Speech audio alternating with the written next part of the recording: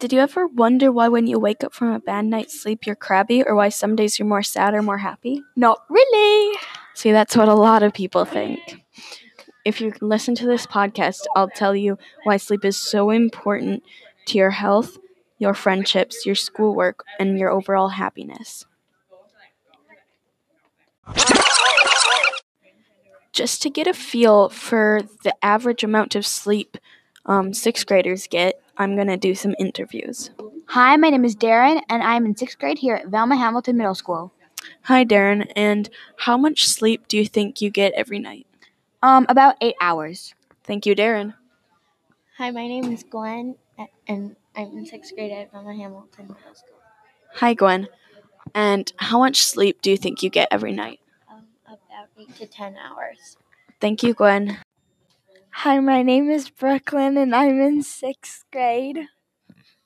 Hi, Brooklyn. And how many hours of sleep do you think you get every night? I get around 6 to 8 hours. Thank you, Brooklyn. Yep.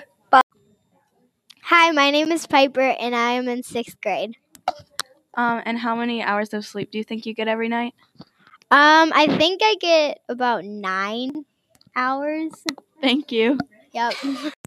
Hi, I'm Clark Elke, and I'm in 6th grade. How many hours of sleep do you think you get every night? Around 6.5 to 9. Okay. Those were just a couple interviews to show you how much sleep sixth graders get on average. This is Tricks of the Brain. I'm Willa Trico.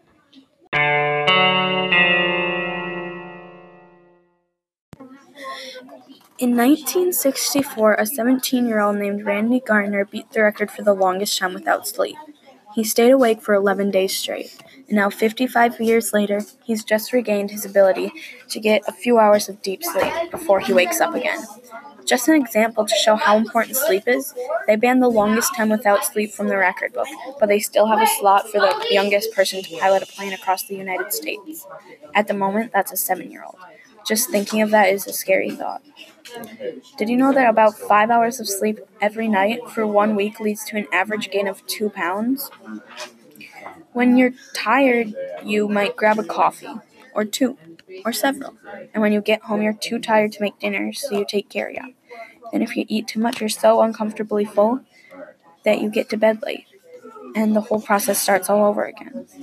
According to a 2014 study, School Health Policies and Practices Study CDC-PDF, 93% of high schools and 83% of middle schools start before 8:30.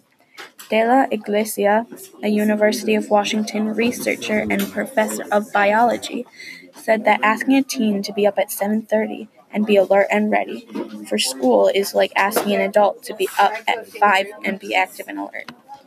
More and more schools are changing their start times to about 8:30 and have shown promising results.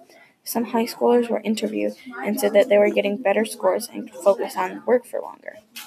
Teachers were also noticing these changes and said that their students were more calm and were easier to work with.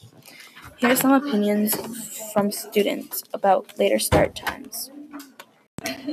I think later start times will benefit schools because kids will come to school ready to learn.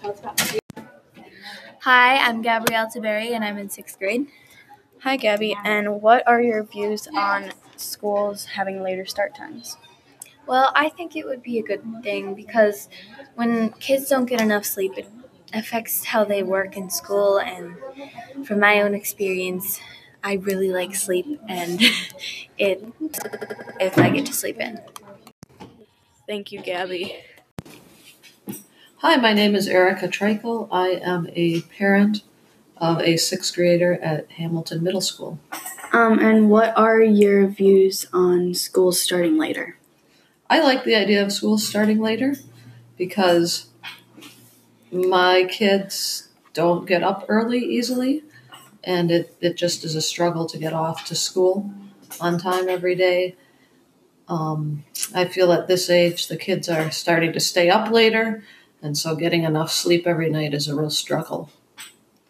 I do know that there are some parents that work early in the morning, maybe 8 o'clock or maybe even earlier, and having a later start time is difficult for them because trying to get their children off to school before they go to work is just an impossibility if the start times are later. Thank you. Matthew Walker, a British scientist and professor of neuroscience and physiology at the University of California, Berkeley, and the author of Why We Sleep, said in an interview in September 2018 that 2 times a year our sleep patterns are changed, one for better and one for worse. Daylight savings. In spring, we lose an hour of sleep. There's a 24% increase in heart attacks. And in fall, we gain an hour of sleep.